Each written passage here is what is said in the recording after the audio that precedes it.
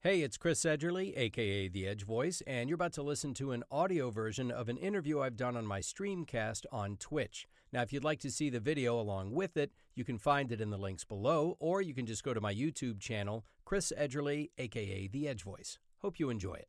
God, It's so funny that I do, last season for F is for Family, I do a lot of like Vince Vaughn's scratch for his character, and I'm thinking, because we don't know what Vince was going to do. We just knew Vince was going to play the part. Right. And so, all right, just do your Vince Vaughn. So I do my Vince Vaughn, and we have a great time. We have a lot of laughs. All right, everything's great. And then Vince comes in, and he does the character completely different. Yeah, he's a Southern guy. And I thought, I thought, well, I guess the timing maybe was good. Maybe my lines took as long as his lines. Yeah, I'll tell you, that's one of my great honors is scratching for Sam Rockwell. I got to say that's one of my great honors. It's a very impressive Sam Rockwell. And I've done like one episode of Sam early on before they said, nah, let's just have Trevor do it, you know. And Sam's got something you can hold on to, you know, when you're finding the voice. Absolutely. But there's just a way that you do it is just, you're right there in his wavelength, you know. Well, I'm a huge Rockwell fan. I think he's just a master of the craft. He's a master. Right. But to hear him on our show too, I'm just like, oh man, he's just perfect for this. He's just perfect for it. Yeah. And a lot of times when you get to see these guys are working on these shows, you go, I wonder how they chose so-and-so to be on this and so-and-so to be on this. And you start going back through their careers and you realize, oh, well, Sam Rockwell was in Iron Man 2. And Iron Man 2 was produced, I think, by Peter Billingsley, who was also producing Iron Man. And they know he knows Vince Vaughn, and Vince Vaughn is producing F is for Family. And these guys, I think, go back. I actually met Peter Billingsley in like 1997 when I was doing comedy with guys that Peter knew. And Peter at the time owned a production house that made trailers. Oh, yeah. And that was one of the things he was doing. And he was just like, hey, I'm a fan of comedy. He was this nice guy to talk to and all that. And then, like, 10 years later, he's in Iron Man, and he's producing Iron Man. And I thought, holy shit. Yeah. Oh, my God. You know, and, like, I'm not surprised. I had that really stupid so experience with him. Yeah. Because, I met him in person, and I was like, this guy's oddly familiar. Why is he so familiar? Christmas Story. Yeah, but I'd never seen Christmas Story. Oh, you'd never seen it? No, I had never seen it. So that Christmas, like a few months after recording the first season, I'm at home. I'm with my friend Sam. He's like, oh, well, part of the Christmas Story. I'm like, oh, God, I've never seen it. I'm watching the show going, I feel like I've seen this before. Why? And it was halfway through that I went, oh, my God, that's my boss. Yeah. It's just so weird. Yep. And then I talked to Mike Price. I told him the story, and he said, yeah, maybe not bring up Christmas Story with Peter. That's a source. I was like, okay. Is he just tired? I guess he's just tired of hearing about it. You know. Yeah. You know, it's like, I have done other stuff. Shoot your eye out. Shoot your eye out, Peter. Yeah. Do you want to still be an F is for Family? Yeah. Okay, then don't bring it up. Maybe not bring it up. Don't bring it up. You can bring up all the other movies he's produced. But seriously, that's an incredible career to go from working as much as you do as a kid and then to become one of the most successful producers in Hollywood. Yeah. And I mean, that's a hell of a second act. Yeah. Right and then there. to have to slum it with jackasses like us on a stupid little Netflix cartoon. Yeah, I know. And just to think, Poor bastard. okay, fine. Yeah. And then Gaumont is one of the producers of the show, you know, one of the entities behind the show. And Gaumont is this major French production company. And I'm thinking, I can't believe they're making this animated series. Yeah. You know? Narcos or F is for Family. Same thing, basically. Yeah, they're peas in a pod. I mean, you choose one, they suggest the other one. See, we take these turns. We don't see them coming. We just take these turns. This is what you know what? This is a conversation that we would have had if there was no pandemic. I said, all right, I tell you what, I'll meet you out at this bar. Yep. And you get this round, I'll get the next round, and then I'll be on the floor because I haven't had more than 2 drinks in a day since, oh my God, like in 15 years. Oh, lucky guy. Yeah. I wish. Well, you know, there's a different rhythm to life right now, and I understand if people are doing things they wouldn't normally do as a coping mechanism. I mean, my God, you have to make sense of it all somehow. But I remember it was back in June, I went for my yearly checkup. And, you know, they do it in the office because, you know, it's a yearly checkup. We got to get in there. And so, the doc's wearing his visor, I'm wearing my mask, we're having a conversation, and I said, have you noticed a lot of changes in people's health from the pandemic? He goes, actually, most of my patients are a little bit healthier. They're not eating out as much, they're cooking for themselves more, and they're exercising more because they got nothing else to do. Right. And I thought, I wonder how long that's going to last, because as soon as a viable vaccine hits and everyone can take their masks off safely, my God, I don't know what we're going to do to ourselves as a country, but it's going to be one long cheesecake factory visit. I think. Yeah, there's a lot of people suggesting. Many people are saying that just people. This could be the Roaring '20s all over again. Yeah. This time next year, once Moderna and Pfizer roll that shit out. Well, I think the one thing that may help is that if the vaccine is viable, I think it's one of those 2-stage vaccines where you have one hit and then 6 months later you have another. So you get some immunity and then you get the rest of it. So it might be after the first hit, people kind of lose their minds a little bit. But after the second hit, it's, it's going to be Cirque du Soleil in the streets. It could be. I mean, Vegas could have a whole resurgence. Oh, man. Buy your stock now that will be interesting. I would definitely want to own an airline stock.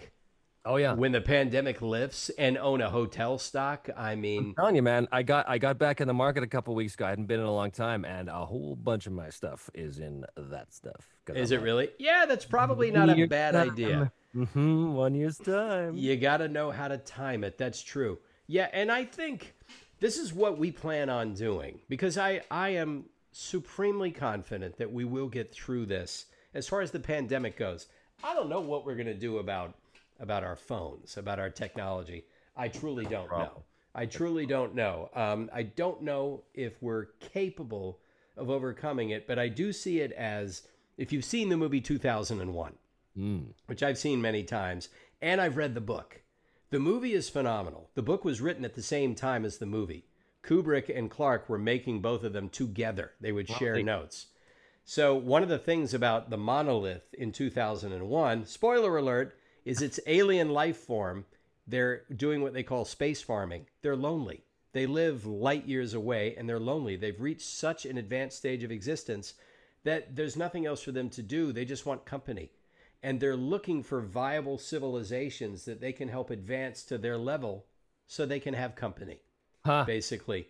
And the monolith is this large black prism that they just, boom, set down, and it finds viable species, and it gives them a little jolt, a little boost, helps them turn an evolutionary corner, and it helps them progress so they don't die or go extinct.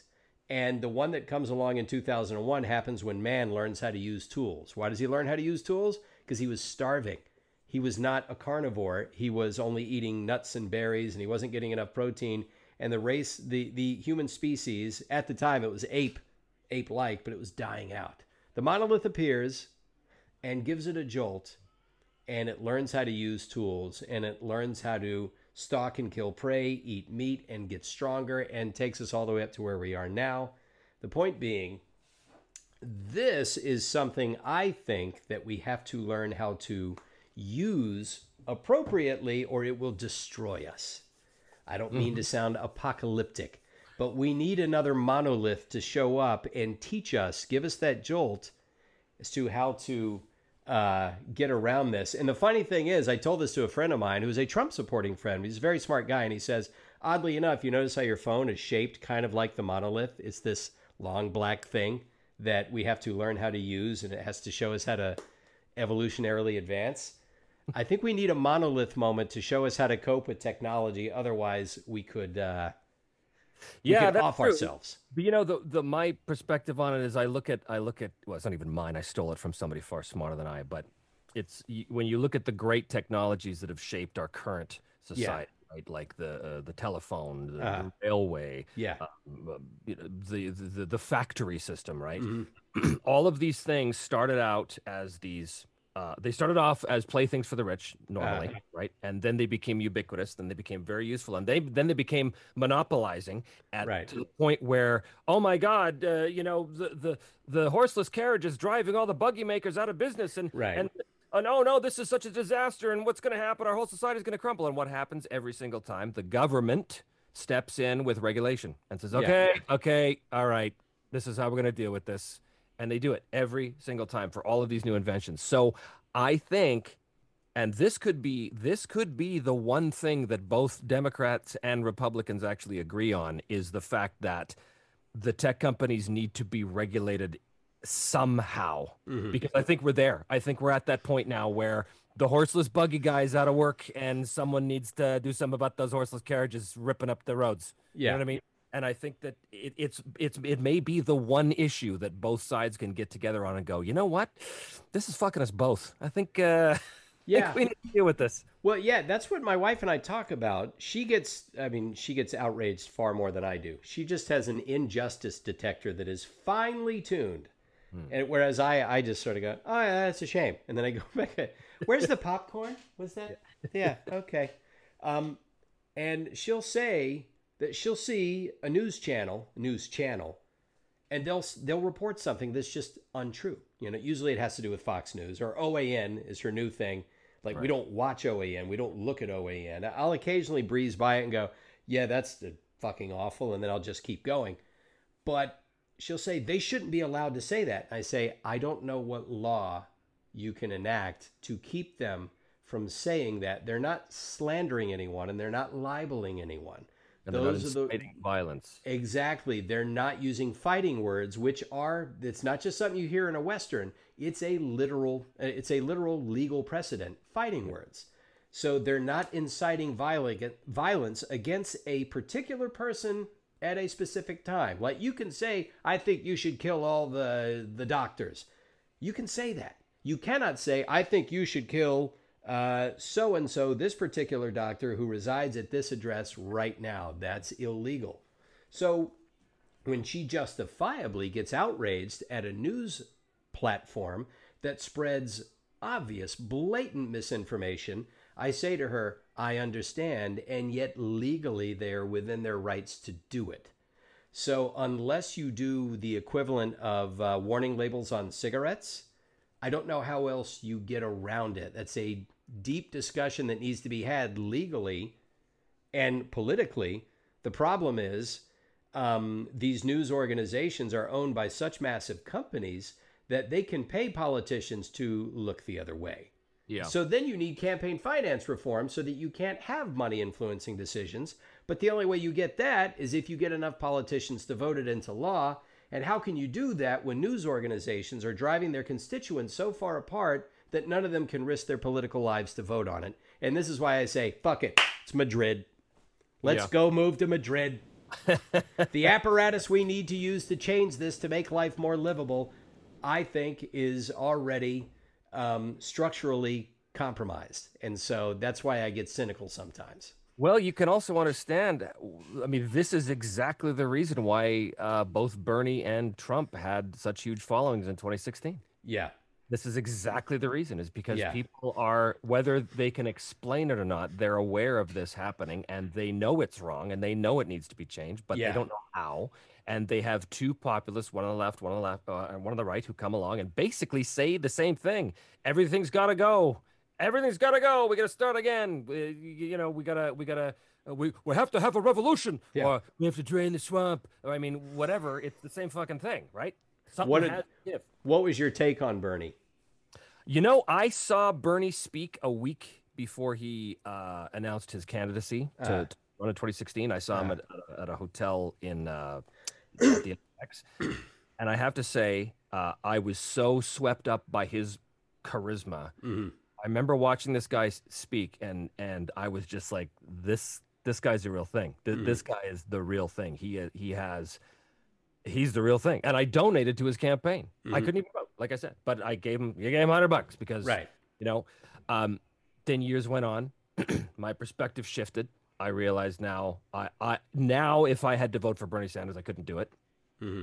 But I certainly thought he also radiates an authenticity. He radiates a genuine desire to change things for the better, but he's also further on the radical side of the left. Right. So that's where he lost you, that his ideas were a little bit too much, you think? Yeah. Okay. And the funny thing is, I believe you when you say the authenticity, because I liked him in the beginning as well. I just thought kind of the same thing. Like in the primary in California in 2016, I voted for him. I thought, let's give him a shot. I'm not a Democrat anyway. It doesn't matter. And I live in California. Hillary was going to win the state by 30, which she did. Yeah. The funny thing is, the authenticity is what I always remembered about him. Politically, he's the exact same person he was in 1968. He's right where you left him. Authenticity is the one thing I know that Trump has never had and never will have, which has always amazed me. It's like, he's telling you people that he's going to drain the swamp. You have no idea what you are letting yourself in for. You have no idea the amount of corruption you are about to see. And by God, if he didn't deliver on... And yet, that's the one thing. That's the one thing that Trump supporters always tend to say, or always say, that they're so enamored by his authenticity. And I know. I think I understand what they're trying to say there, because I think what they're trying to say is that he's not afraid to speak his mind. He's not afraid to say the thing that might be whatever politically incorrect or whatever the case is. And there are people that are very enamored by that, because they feel like the far left has taken over the realm, taken over the levers of cultural power, and you're not allowed to say it's not allowed. And here's a guy who comes along and says, I'm going to say whatever I want. And so they think, oh, well, that's authentic. Well, that's a type of authenticity, but he's lying to your face. How many times does he have to say to you, I love the people who don't have education. I love them. I think they're the best, because, they'll vote for whatever. And I'm like... Do you not? Does no one else hear what he's telling you? He's going to grift you, and you're fine with that. That's something my wife would say. She said she used to do this a lot. She'd say, Chavez did that. Right. Chavez did that. She said, Chavez told people in advance he was going to fuck them. Right. And he did it, and they didn't care because they thought he was very charismatic. And yes, I agree. Trump is very charismatic to certain people, not to everybody. No, but he's clearly not. Clearly not. But he's extremely charismatic to certain people because they love that he says things that liberals hate. They love that others hate him. And the people they hate happen to hate him. And yes, it's true. When he talks incessantly about how awful China is and his ties are made in China, that should tell you something. When he talks about illegal immigrants and he hires them to help build his casinos, that should tell you something.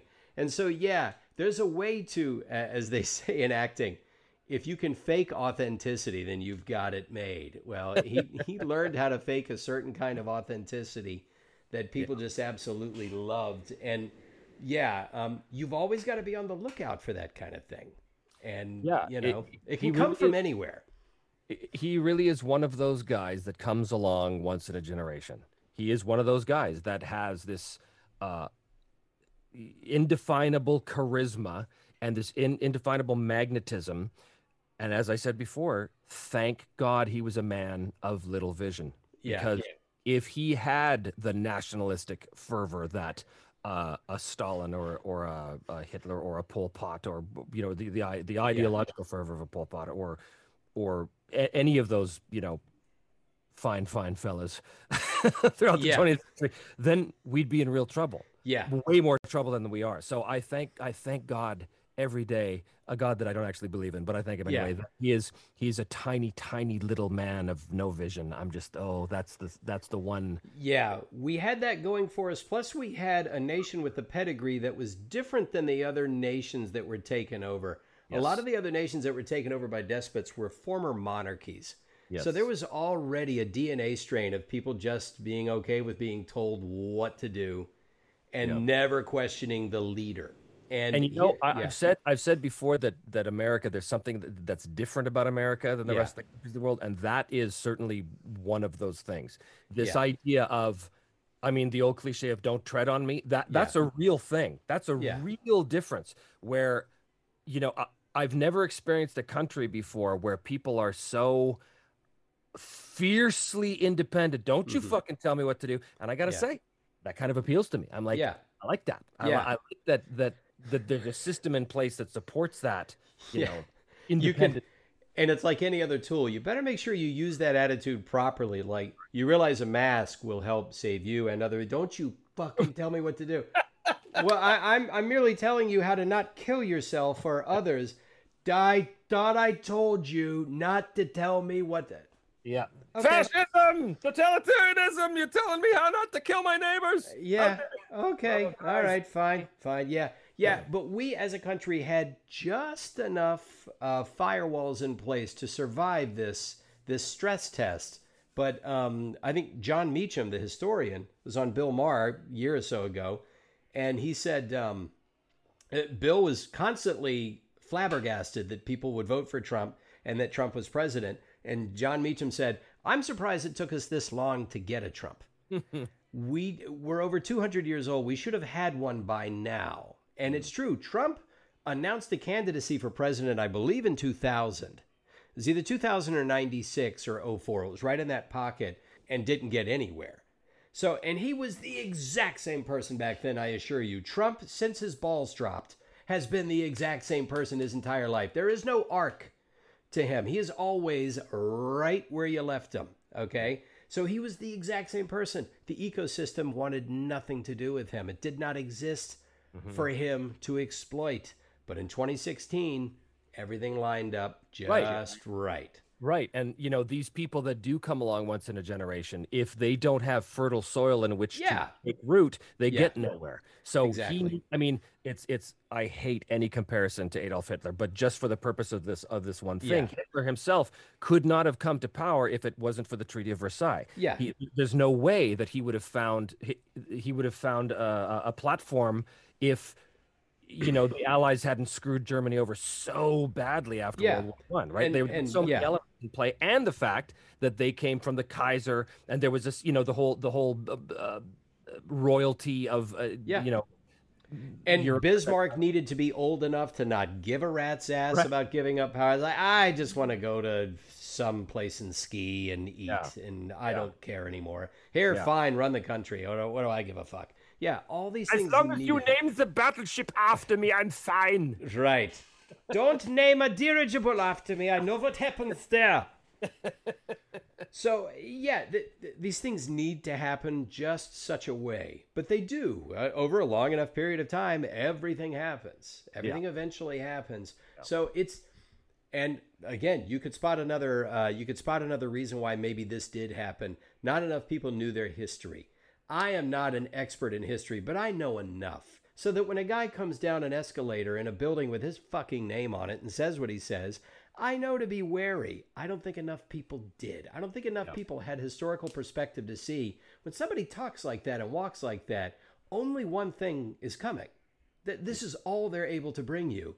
They'll dress it up a different way, but that's what they do. You've got to know. You've got to know. And it's right. If you go too far to the left end of the spectrum, you can give away too much. You know, you can say, hey, look, we're going to let government handle this. Yeah, but you've got to eventually stop. You've got to preserve enough capitalism to be able to say, yes, I would like to have some choices for me. Thank you very much. So, yeah, you've got to know when this comes, what it looks like.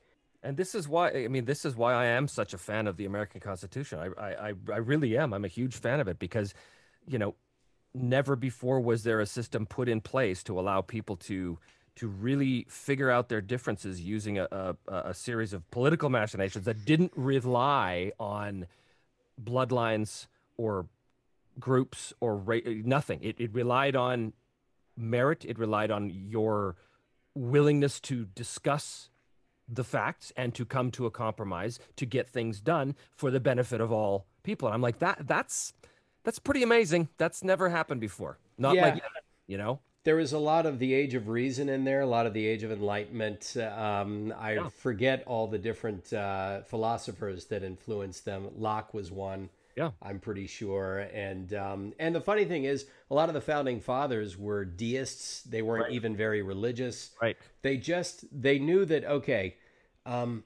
countries typically don't have a charter like this. They just sort of, because it had all been kingdoms.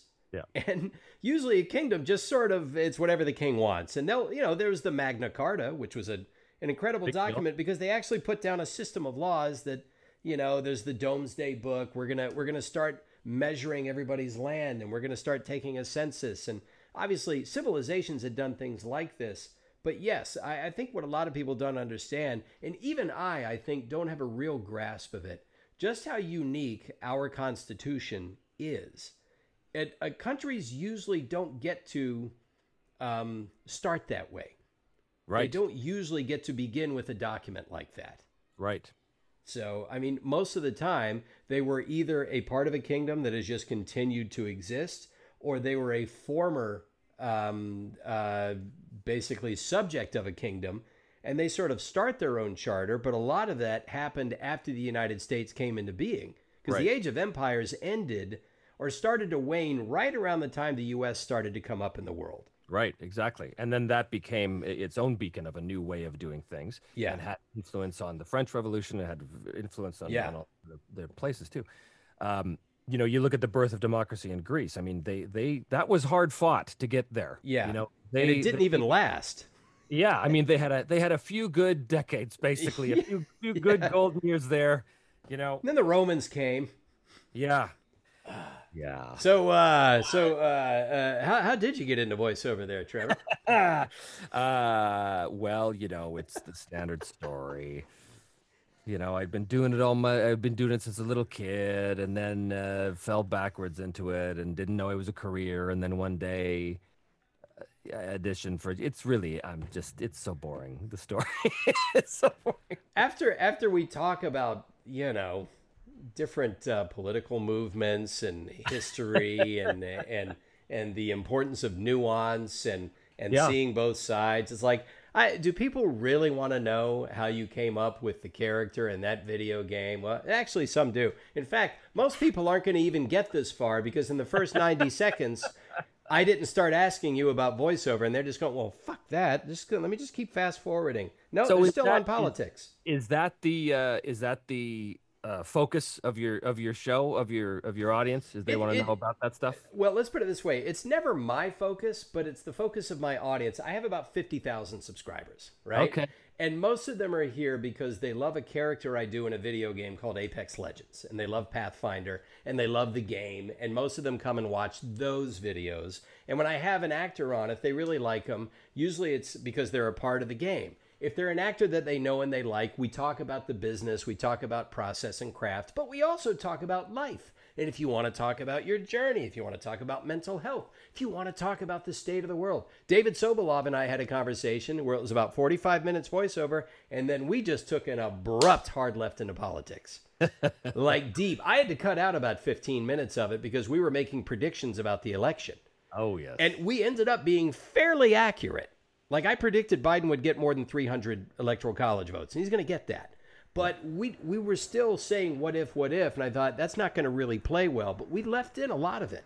Yeah. And he's Canadian. He's with you. He says, I think sometimes my brethren on the left go a little too far. They're not empathetic enough. Maybe they need to cut people on the right a little bit of a break, you know? And we're not excusing the people on the right. We're just saying, how about the prodigal son? Let them return, you know? And I'm not religious either, but I'll go biblical if I can. Yep, exactly.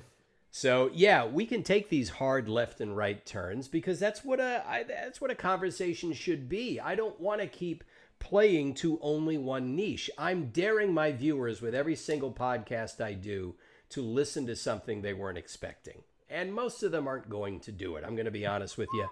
This video is not going to get 50,000 views the first week. It's going to get a fraction of that, like all of them do, unless I bring on somebody who is like deeply entrenched in the game that they love. Right. So yeah, now people will watch. You've got fans. I've got some fans. People are going to watch, and some people might take it to the comments, and then we might see this flame war happen in the comments about Trump, and it'll be my fault because I started it. With technology being what it is, the fact that you can have a full setup at home and do everything you need to do to work on these wonderful shows, do you sometimes wonder if you need to remain in LA? Oh, dude. This has been the conversation all year. It's an expensive town. I need to stay here. I'm on The Simpsons, and when the pandemic lifts, I just know that we're going to go back to Fox. We're going to record there, and I can't wait. I will love it. But if I didn't have that, if I could live anywhere, I would think about it because I want to have a lot of space and room. So what goes through your mind? Well, So I have a separate studio building on the property, Okay. and I put a bunch of money into the booth this year to make it just Right. smash. I've had techs tell me it's one of the top 3 best sounding rooms in LA. It's great. So Right. I'm very proud of it. I Uh, love it. I love it in here. I do everything in this building. Um, but it is very expensive, obviously, to be here. yeah. Um, the city was very unstable over the summer with all the rioting and stuff, and it makes you think, do I really want to Yeah. be around here? Um, my situation is this. I look at this and I go, this right now, of all of us working remotely, I have a very good setup. So technicians know, they trust me. They're like, Right. you're going to sound great, so it's fine. Presumably, if I was to move to, I don't know, Texas or something, I would have the same kind of audio setup and it would be fine and sound Yeah. great. But I think to myself, okay, this could last. This could become the norm. Not like every session's going to be remote, but I Right. think what could be the norm is, oh, today half the cast is remote and half the cast is coming in. I think that could become the norm. And if that's the case, then yeah, I could work anywhere I want. If it's not the norm, if people go back to work and they assume, okay, let's get back because it's better when it's in person, because it is. It's Yeah, like, it is. but at the beginning of this, with a table read, if you're not there in person with the immediacy of the audience, it's not the same thing. And the writers don't get the same experience to hear their script Right. with a reaction, which is the whole fucking point of a Yeah. table.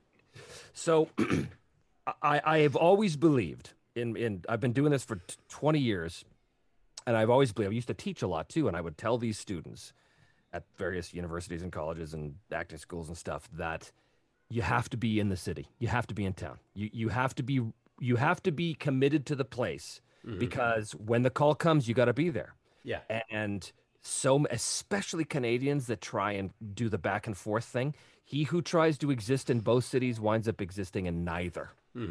And so I believe as well, I'm a writer and I have a writing career here as well. And I know that you would think, oh, well, you can do that from anywhere. Yeah, but you can't take the lunch meeting from everywhere. For that, you got to be here. And so I think, I don't know if I want to stay in LA itself. Like I've thought, well, maybe I'll go to, maybe I'll go to the coast. Maybe I'll go up the coast a little bit, or maybe I'll go to Riverside, or who the hell knows. Yeah, that's one drive in and you're okay. Yeah, right. Or Palm Springs or something. Right. That's doable. Yeah. But that's not what I was thinking. What I was thinking was, well, no. I should move to a place where there's much lower taxes, lower cost of living, like Austin or Dallas or Nashville or whatever. But I've never been to any of those places really, so I don't know anything about it. I got family in Austin. I could tell you all about Austin. Yeah. Yeah. But I'm also like, there's just a part of me that says, in a year's time, once this pandemic is over, people are going to want to go back. They're going to want to go back to at least a semblance of what it was like. And if I'm not here for that, like Roger Craig Smith, he packed up and bought a place in Boise, and that's where he is now. And he's planning on being there as sort of a permanent thing. And he doesn't know whether, what's going to happen in a year. He said that to me directly. He's like, we'll see if I'm still going to be desirable. I may have to get an apartment, Yeah, right. And he's totally willing to do that, and that's great. I don't want to be doing that. I don't want to have to be in a situation where I live in Dallas, but now I have to fly in for 4 days and stay in some apartment in LA because I have to be in the room that week. Right. Because what's the point of living in Dallas then? I'm just basically still living in LA, except now I have to fly back and forth all the time. And I did that to Vancouver the first 2 years I was here, and it was a nightmare. I was in the air more often than I was on the ground, and it got very tiring. So I don't know. What's the industry going to look like? I'm very hesitant to make any assumptions. As much as I would love to be able to buy a big, beautiful house for less than $500,000 somewhere, and have all of that stuff, I don't think it's realistic to assume that I can do this from anywhere else. Because I'm fairly established here now. I've done very well, but at the same time, I like the people, and I like with the humans, and I like being with the humans in the room, and the laughs and the stuff, and then going for lunch afterwards. And I like that. I miss human fucking beings. I miss looking into someone's eyes rather than looking at their eyes, looking at my chest, which is what any kind of Zoom is, because you're never looking at the camera. You're always looking at the other person. Right. So the humanity is lost there, right? When you're just talking to these ones and zeros instead of an actual human. And I miss that. So I don't know. I don't know. I don't know. And I've put so much work into this property now, into this house. Yeah. I did a bunch of renovations and everything, and now the house is exactly the way I want it. Do I really want to walk away from it right when I got it comfortable? I don't know. Seems Yeah. I don't know. There's a lot to be said for this city. I've lived here for 23 years. That's longer than I've ever lived in any other city. And so I'm more of an Angelino, more of a Californian than I am a Georgian. And I grew up in Georgia, but I moved here, and it's been 23 years. And yes, living somewhere else is also part of, the arc of life. And my wife and I would like to maybe give our kids a chance to experience another place, but it would be when my career allows for it. So that becomes the question. Does your career allow for it? So if you're an A-list star, you can live anywhere. They'll patch you in no matter what. They'll work around you. That's not what we are. That's not what our value is in this business. Now, if you're just doing video games and commercial stuff, I've never done an ensemble video games. Never happened. Ensemble commercials, extremely rare. Usually you can just do those from anywhere. But we do animation too. There are ensemble animation productions that thrive in that atmosphere, and there's a reason for that. Like you say, it's because it's so much better when you can do it that way. And then you think to yourself, even if I could leave, and I did leave, you have to be okay with losing some of what LA offers you. Some of the best museums anywhere, some of the best weather anywhere, very, very cool activities and events all the time. Yes, there's a lot of tiresome aspects of it. Yes, the traffic is the worst in the world, worst in a developed country. I don't want to compare it to what it's like in Caracas right now, because my wife's told me it's pretty awful. But the point being, there's so much about this place, and I've built so many memories here. I would miss going to the Huntington. I would miss going to Jerry's Deli.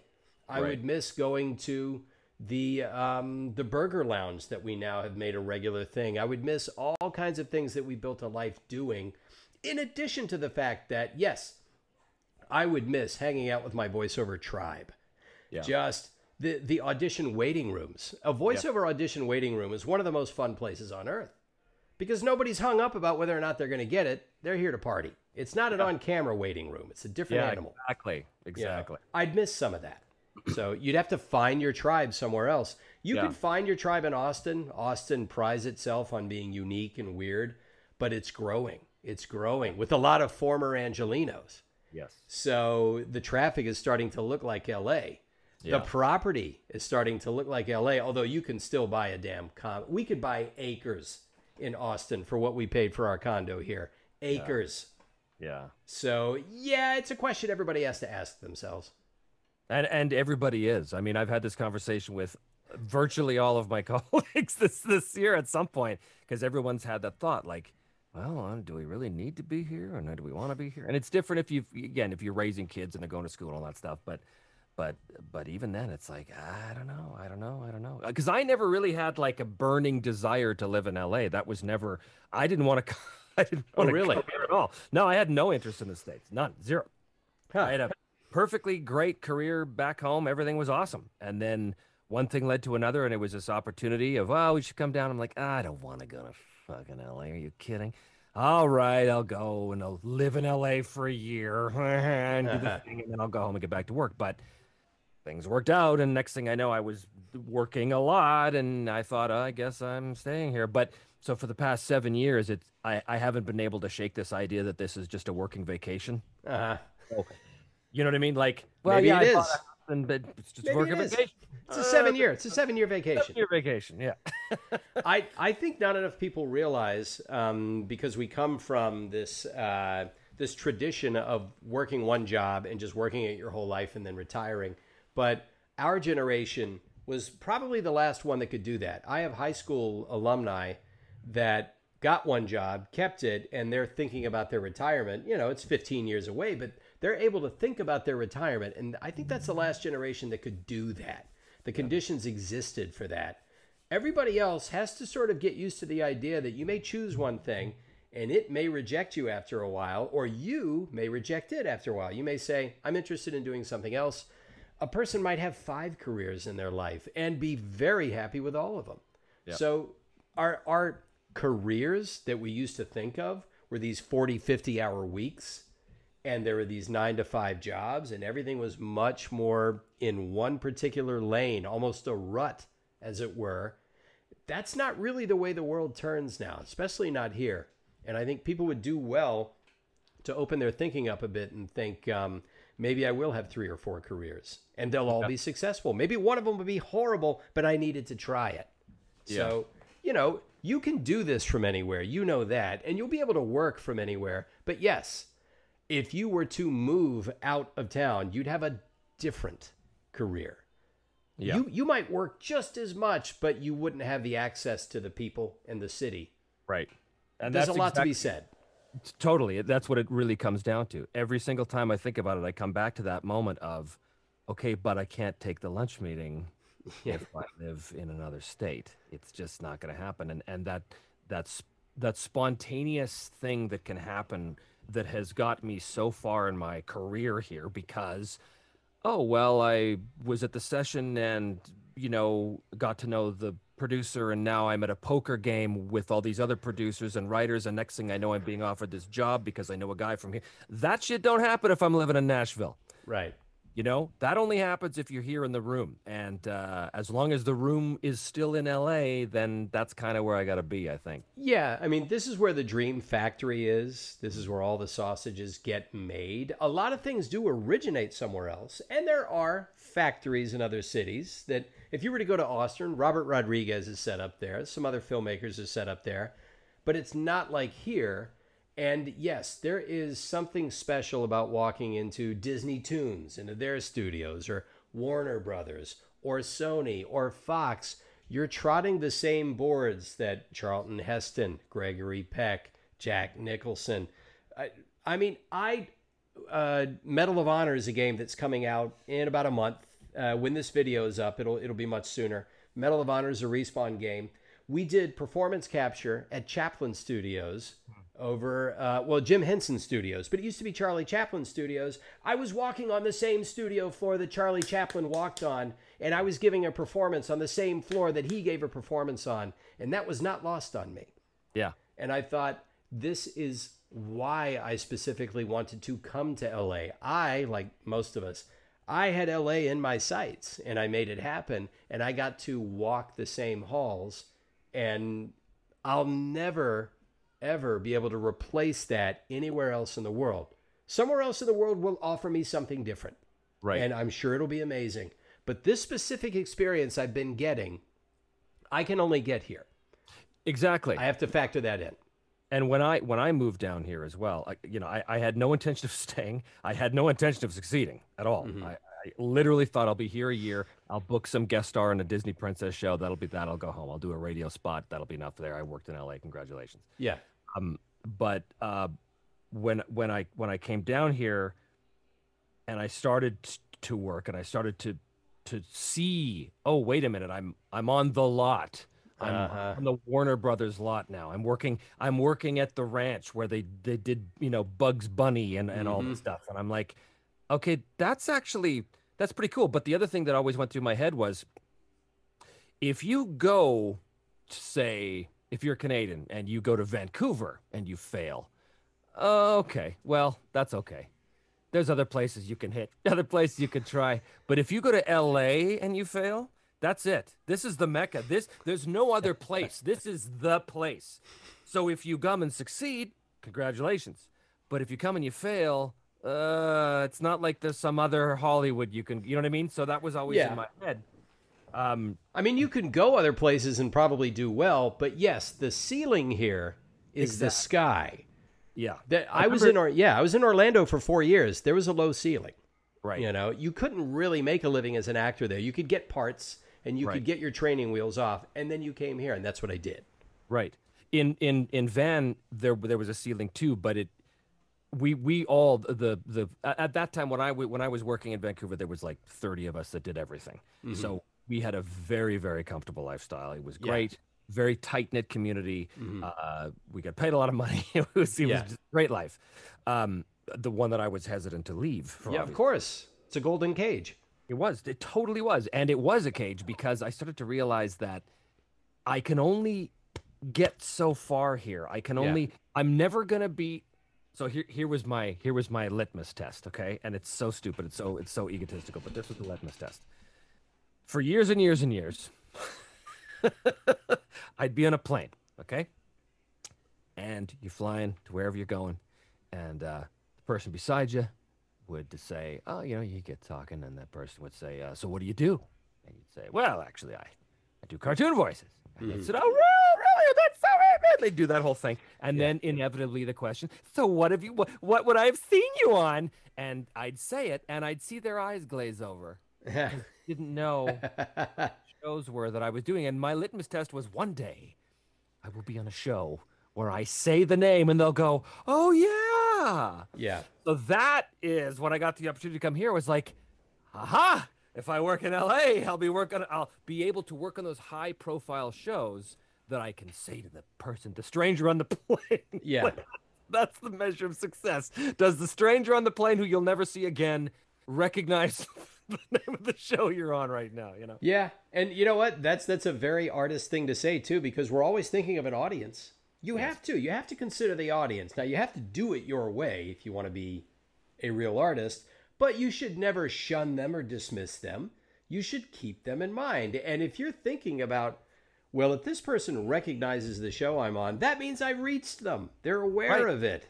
In some strange, passive, indirect way, I have reached them. The things I have decided to do to express my art have made it into that person's consciousness. So I know that I'm not just jerking off here, you know, because so much of what we do is masturbatory. I know I shouldn't say that on a Zoom call, but so much of what we do just seems to be so self-indulgent. But when you realize you've reached somebody, when you can have an airplane conversation and realize, oh yeah, okay. Yeah, it's harder to get that in a smaller market, and that's why so many people come here. This gives you the chance to hit that. Yeah. So for me, when I got F is for Family, that was a big deal, because Mike just basically gave me that job because I had known him from Lego Star Wars, because I was his Emperor Palpatine for years and years on Lego Star Wars.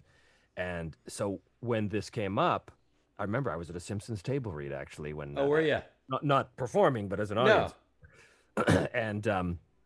And Mike got the call. He just got the call there. So at that table read, oh, nice. He up to me and went, "Hey, I need you. And I was like, "I'm yours." Wait a minute. Mike knows he's not supposed to have his cell phone on during a table read. So right away, I got to tell Mike next time. No, that's an awesome story. You're at one show and you find out you get to be on another show. Yeah. And that never happened back home. That when back home in the Vancouver system, in the Vancouver studio system, you basically did a show and then bang, you were set to zero. Right. You were never given jobs. That didn't happen. You had to come in and audition for that one-line role. There used to be this thing called the Walk of Shame. I hope they don't do it anymore, but I'm sure they do. The Walk of Shame audition was always this. There'd be a show, and you'd be called in at 8:45 a.m. with 3 other guys. The show records at 9, and there's a guest spot in the episode. And all 4 of you go in, you do your audition, and whoever gets the job stays for the session. The 3 do the Walk of Shame. And I'm like, that's got to be wrong. That has to be wrong. That has to be breaking the rules somewhere. No, it happens. It happens here. It doesn't happen anymore because there's a pandemic, and it hardly happens even before the pandemic, but for ADR, for voice matching. Oh, yeah. I'm surprised you didn't experience this more, but I did that a lot, because you would get called, all right, you got to be at Sony today, or it's the end of the day. You got to be there tomorrow. You have to voice match this person, and they'll call in like 8 or 10 of you. Only one's going to get to stay. Oh. Right then and there, they choose, and the rest of you, you guys want to go get a bite? I ain't going to waste the trip. I'm fucking out now. I may as well go get a bite. So you go have a lunch of shame, but it happens. Yeah, somebody wins, and I've been the winner, and I've been the loser. Yep. Winning's more fun, but losing still. Nolan North and I talked about this. He's one of my oldest friends in this business. Sometimes we didn't mind if we didn't get it, because 3 of our buddies would be there, and we'd go have a beer. It's like, you know what? Let's touch base, because it's rare that we see each other out. Yep. And yes, you get to be on the lot. I mean, one of the coolest experiences in this business is driving onto the lot, getting your own spot, getting to walk in, getting to work with the director of the project. And sometimes it's not even the ADR director of the project, it's the actual director of the movie. Yep. And they're directing you, and you're on the same sound stage that all these classic actors were on. And then you leave and they've paid you, and you're doing the same things that you did as a kid that you were, called out for doing. Yep.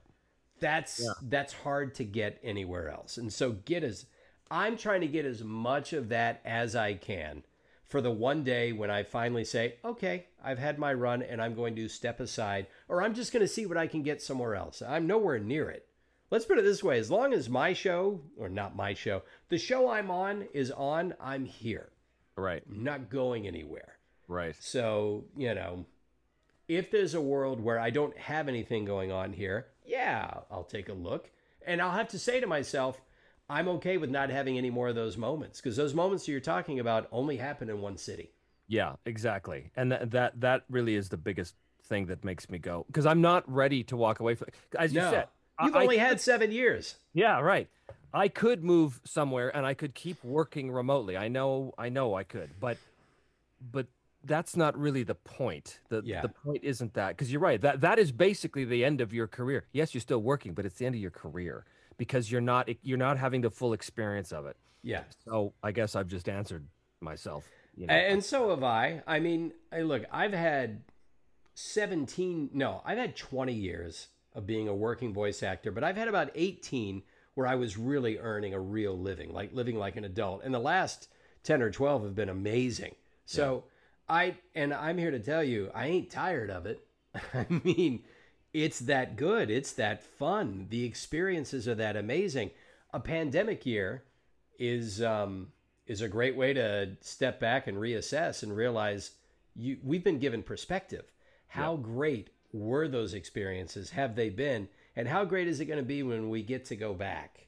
When you get back in your car, drive onto a lot, right? Go to your sound stage and say, yes, this is what I missed. And also, we were the only ones in the entertainment industry in the first half of this whole business that could keep working. That was huge. I haven't missed a single job. No, me neither. Yeah. In fact, I had one of the busiest summers I've ever had this year. Me too. I have to admit, the day before I had a video game job, it was March 15th, I think was the job. The day before, I bought Source Connect. I did a little bit of research and I thought, I think I'm going to need to get this. The very next day, I did the video game job. I said, look, I don't think I should come in. There had not been a lockdown yet, but I said, I'm getting over a cold and I'm pretty sure that's what it is. And as soon as I said that, they said, you stay. Right. Stay where you are. We'll record you. It's no big deal. Later that week, I had a Simpsons record session. We started doing the table reads. March 19th, lockdown. Since then, I've been as busy as I've ever been. I even did a loop group, which I hardly ever do. I did that from home. I've had 1 or 2 offers to come in, and I've said no. I can't risk it. But for the most part, no. I have not lost a single job because of the pandemic. It's all been straight from here, the studio. Yep, so exactly. We're insanely lucky because of that. Totally. And there isn't a day that goes by that I don't count my blessings for that. Because I know there's a lot of friends I have who are, well, in many other industries, but especially if they're on camera types, boy, that was a rough year. It's hard.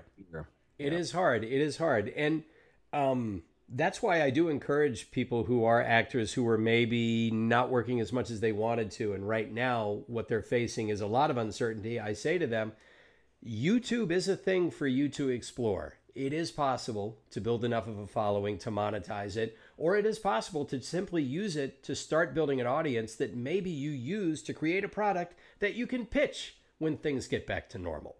Go make something happen. I mean, it was really hard to do when I was in my 20s. You had to know somebody who had equipment. That's right. The amount of people that tell me my show on Me, Myself, and Die on YouTube, the amount of fans I have that say, oh my God, this should be a Netflix show. This should be a Netflix show. And I'm like, call the producers. I mean, but who knows? Who knows? Maybe someone will stumble across it and go, hey, wait a minute. Well, here's the upside is that thanks to your resume, if Netflix ever hears of it, they'll say, Who's Trevor Devall? Oh, he's on one of our properties. Right. All right, he's not nobody. Yeah. It makes a difference. Yeah. You have to be tested in some way. It's rare that they give somebody a shot who has no experience whatsoever. If you're, I mean, you and I both know this, and I know people may not believe it. Yes, there is some nepotism in this business, obviously. But when you hear about somebody getting handed a part, like, yeah, you got handed your part, but you got handed that part not because you were the first guy in front of Mike's face. It's because he knew what you could do. Right. When they know what you can do, and when they know other producers that have worked with you and they can pick up the phone and talk to them and ask, then it's easier for them to hire you. Like, I got handed my stuff on F is for Family by Mike. He knew me from The Simpsons. Mm-hmm. I auditioned to get on The Simpsons. They don't hand you anything on that show to do what I do on there. Yeah. So, you know, to already have what you have under your belt, you never know. Somebody from Netflix might just hear about your show and say, you know what? We don't have anything that fills that niche. Yeah. I frankly have never heard of somebody doing what you're doing, so I think it's funny. Well, apparently it's unique. Apparently it's the first time that's, you know, people have, somebody's done it. I don't know if there's an audience for it or not. Well, see. Not anymore, because tomorrow I start my first episode of Me, Myself, and Edge or Lie. See how I did that? Oh, believe me, that's something that's on my mind all the time. Some celebrity going to come along and scoop the idea. Yeah, well, you'd have some sort of copyright issue, I guess. You could say it's on YouTube. It's semi-protected. They'll find a way. They always find a way to get around it. But sure. I did back in 2005. I had a podcast. This was before podcasts were a thing, called Voice Print with Trevor, Devall, and guests, and it was me interviewing my fellow voice actors. It was basically when we would go to these conventions, we were always asked the same question. So I thought, well, I'm going to bring the convention to the ears of the listener. And that's what, and no one had ever done anything like that. That was like, oh, wow, this is great. But it was in the early days. And so no one really heard about it. And then years later, Rob gets the idea to do Talking Tunes. And of course, because he has the celebrity that he has, it takes off and everybody thinks, oh, wow, what a great idea. And I'm like, well, actually, that was me doing that years before. But that's okay. It's fine. It's not, he didn't steal the idea. He just pulled it from the zeitgeist. But I'm like, scoped. I was robbed, literally, in this case.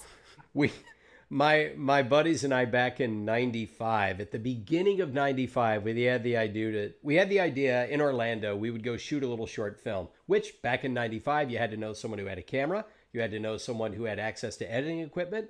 You had to be able to ask permission to use certain areas and all these things that nobody cares about anymore because they have iPhones. Yep. But we came up with a sketch idea about what if Forrest Gump was a hitman. You know, because Forrest Gump was the biggest movie out there. What was the second biggest movie? Pulp Fiction. So Gump Fiction. And so we came up with Gump Fiction. It was this cute little idea that was sort of half-assed the way we did it. And we made our own little sketch of it. We shot it in and around the local areas of Orlando. We got it played at a local theater in front of the Oscars. And then Mad TV airs later that year. And what was their first sketch they got known for? Gump Fiction. And our editor, who helped us come up with the idea, was livid. He was convinced that they stole it from us. And I said, look, they're in L.A., and they have a team of writers. And Gump Fiction, as cute as the idea is not like no one could have thought of that. Exactly. But he, to this day, is convinced they stole it from 3 jagoffs in Orlando. Oh, that's hilarious. Yeah. And I said that this was before the internet, so it's like no one possibly knew. I mean, well, I sent that tape everywhere. You sent a tape of it. Oh, okay, because they love opening mail from Orlando from someone they've never heard of.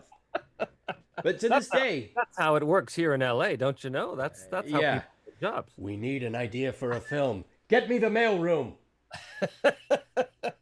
Well, David Mamet's right outside, ready for his meeting. God, fuck him.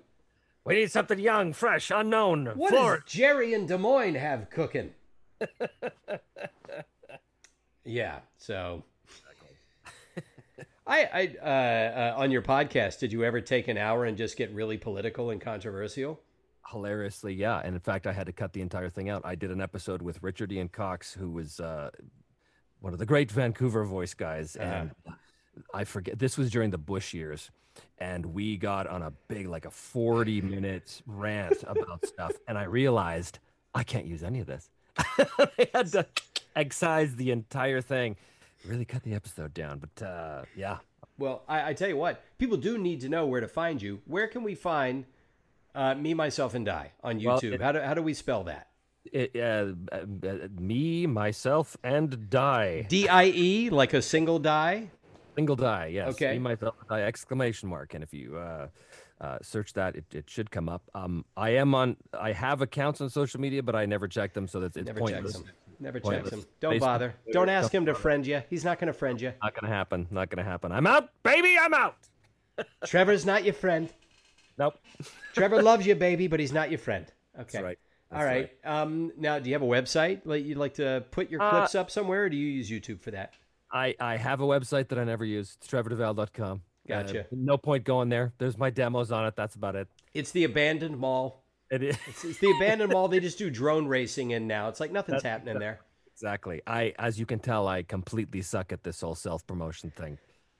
You know what? If you have enough of a network of people that know you already humming and you have an agent, agents love it when you self-promote. Agents love it when you help them help you. And I get it because I do it.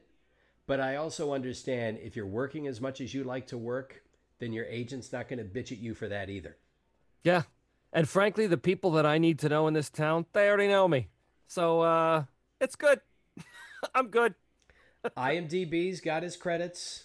Yep. IMDb is about 95% correct, I've found. They miss a few things I've done, but otherwise they get it. Obviously, they don't cover the commercials or anything like that, but it's okay. If you've done film, TV, or animation, it's largely there.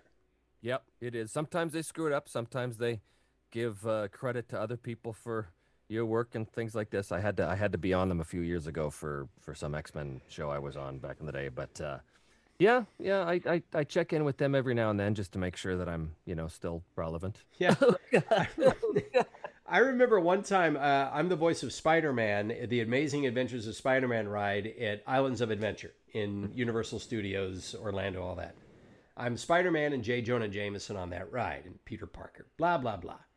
So I'm on the IMDb as being that guy. There was a little bit of a dust-up in the beginning when I tried to put the credit up because somebody else was claiming that they were Spider-Man. And I got a taste of what that's like because I would think, I'm an honest person. I would think, why would you say that you're that voice when you know you're not that voice? Why would you say that?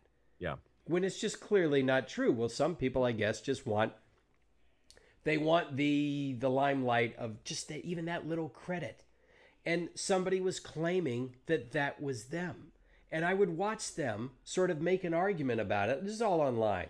So-and-so said that, well, I did this and I did this. And I said, and I only had to say one thing. I said, I have video footage of me recording the game because Universal sent their own PR team to record us and interview me, and it ended up on Nightline. All right? And not footage of me, but footage of the ride and footage of them making the ride. And I have the exact same footage from the exact same studio. Okay? So if you want, I can put this up. And then they mysteriously vanished. And I got to have the credit. But I don't know if that's ever happened where you had to actually go at somebody and make them take down their claim. For me, it was easy enough and it was a minor annoyance. But I know some people have had it harder than that. I've been lucky. I had to go at IMDb because they miscredited me in this one show, and I had to write them and go, actually, that was me who played this character. Oh, okay. And then like 3 days later, they changed it back, and I was like, hey, what did I say? But I never actually had to confront anybody who was trying to claim to have done something. Yeah. Although this isn't an IMDb thing, but this was really freaky. A couple of years ago, a friend of mine said, oh, so you're in the new Star Wars such and such game. And I was like, I am? And because they had released a trailer, and I'm watching this trailer, and all of a sudden this voice from like the PA, some rebel base voice or something, some pilot or something comes over, and it's me. Huh. It's clearly me. I don't remember ever saying that, but I was like, what the fuck? And I'm racking my brain, and I remembered, I auditioned for this show like 3 months ago, or this game, and I thought, oh my God, did they lift my thing and use it? So I had to call the agent, find out what this and this and this. And as it turned out, no, it was some guy, some non-union guy in, I don't know, Atlanta or something, who just happened in that moment to sound exactly like me. So had to put a hit out on him. And, Yeah. that Well, was that's what you get. That's what you get. That's what you But get. it was freaky. Like it was exactly. Like, even I was like, I think that's me. I think me. So that was weird. Yeah, if you're around long enough, sometimes you'll just forget things. And we've been watching a show, and it'll be a show about whatever, and I'll go, "That was me," and I'll look at my wife and say, "Oh, that was me." She, really? Go, yeah, I had forgotten I ever did that. Yeah, yeah, that was me. It's like, yeah, exactly. Oh. I get that at when you back in the before time when we used to do conventions. When people could still congregate. That used to happen to me all the time. All the time. Some fan would come up and say, "Oh, can you do the voice of such and such?" And I'd be like, and it's, "Oh, well, it's this anime you did in 2001, and it was my favorite character. He only had 3 lines, but could you do?" And I'm like, "Whoa, go!" And I want to help them because I know it's such a big deal for them. But I'm like, I have no idea. So you just make something up and hope you're close. I guess. Yeah. Because the last thing they want to hear is, "Hey, this is just a job for me, pal." Yeah. That's the last thing they want to hear, even though it's the truth. I get asked canon questions all the time about certain shows. Like I'm on Naruto. You've probably done Naruto too. Maybe. Well, then it's the one job maybe you haven't done. It's anime, and they've done hundreds of episodes of it. And every now and then someone will ask me a canon question about Naruto, and I'll just be honest with you, and with them, and I'll just say, I don't know. I don't know. I don't know enough about the show. I know a little bit about my character, and I can answer basic questions about him. But if you ask me about so-and-so's power versus this person, I'll just say, I don't want to disappoint you with the bullshit answer because I don't have one. And there are some guys that love that stuff. There's some guys that just totally get into the show and they're big fans of it. I got to tell you, I've watched exactly 2 shows that I've ever done. One is F is for Family, and the other is Lego Star Wars. Other than that, I don't really watch. I kind of got the Michael Caine thing where I can't watch myself on screen. I get all I can see are the mistakes, So when people ask me, "Oh, well, what this, or they get," I can't get into it. I just I don't know enough about it. It's funny because it makes me think when you and I would like riff in the in sort of the margarita mix waiting room before we'd go in. We would just go back and forth. And I remember you would do a Bill Shatner. Both of us could kind of do a Bill Shatner. There's different phases of his career that you could do when you're doing Bill Shatner. My guess is William Shatner probably loves to watch his work. He probably makes everyone else in the room shut up. Quiet. Season 2. Some of my best work, And I just get the feeling, I could be totally wrong and frequently am, but I get the feeling that he probably loves to watch his stuff. Yeah, I think so. I can't stand it. I did a Marvel, I think it was an X-Men thing. I was playing Colossus, I think, many years ago back home, and I was in the studio for a different project, and the technician came out and he saw me in the waiting room. He said, "Hey, I'm mixing those episodes we did. You come in and check it out." I was like, "Oh, okay." So I go in and he's mixing it, and I come on doing the Colossus thing, and he's like, "It's pretty good, huh?" And I said, "I got to tell you, I don't know why they keep hiring me. I do not understand." Because all I can hear are the errors. That's funny. For me, it's a mixed bag. If I like what I did, I'll say, okay, yeah, good. I can watch it. Other times I go, maybe I was just the best one they could find. Maybe they were in a hurry. I don't know. I don't think I deserved to be on that show, but that's why I look at something like what you would do is you would do this William Shatner doing Rocket Man. And I thought, that's spot on. And I thought, maybe that's the one thing he can't bear to watch, but wouldn't it be great if that's the one thing where he's proudest of it? Like that one thing. The spoken word Rocket Man. Have you seen the original? Like, have you seen the actual? Oh, we talked about that. Not only have I seen it, but it killed. Oh, yeah. The audience loved it. Oh, I think maybe they didn't quite know what they were seeing, but they just loved him. I think people walked out of that auditorium maybe with a vague sense that we might have been wrong to love that. But it's taken a turn. I think that back then they were all thinking, far out, man. Yeah. They were clapping for him as he was introducing him. They were so stoked for him. And those of you that don't know, just Google William Shatner, Rocket Man. And if you're young, first just Google Rocket Man. The movie itself is a fun movie, but just listen to the song Rocket Man. All right, it's a beautiful song. It's a beautiful song. Then once you've seen Shatner doing it, you have to Google Stewie Griffin doing Shatner doing Rocket Man, and it's exactly. Packed my bags last night, pre-flight. Pre-flight. Yeah. Pre-flight. Yeah. And I'm gonna be high. By then. Yeah, I think she's going to be high. Yes. So what you have to understand is Rocket Man as a song is a beautiful piece of it's a little treacly, but a lot of Elton John songs are, but it's beautiful because it's so earnest. And then here comes William Shatner, striding the earth like a colossus, saying, "Oh, if you think that's over the top, just wait." Spotlight, stool, cigarette. Yeah. Packed my bag last night. Night flight. It is as though someone spread Nutella over all of the scenery and said, "Here's a bib, William, have at it." And he didn't stop there. I think he was on the Mike Douglas show doing It Was a Very Good Year. Yeah. Oh, Rocket Man is one thing, but It Was a Very Good Year. There are no studio tricks. It's just him in front of a live audience with a boom mic over him. And once again... 34. It was when I was that came undone when I was 21. Oh yeah, and he's actually inhabiting the body of a 17 when I was 17. It was a very good year. So again, Google It Was a Very Good Year, Frank Sinatra. Beautiful song. A little too earnest, but beautiful. It's a slice of life, and then along comes Shatner. Step aside, Frank. I've got my own thing going. There's not many things I can't improve on, as you're about to find. It is, and oh my God, thank heavens that those things exist. That, and of course, I don't know, Orson Welles doing anything by the time he reaches the 70s, the 1970s, just...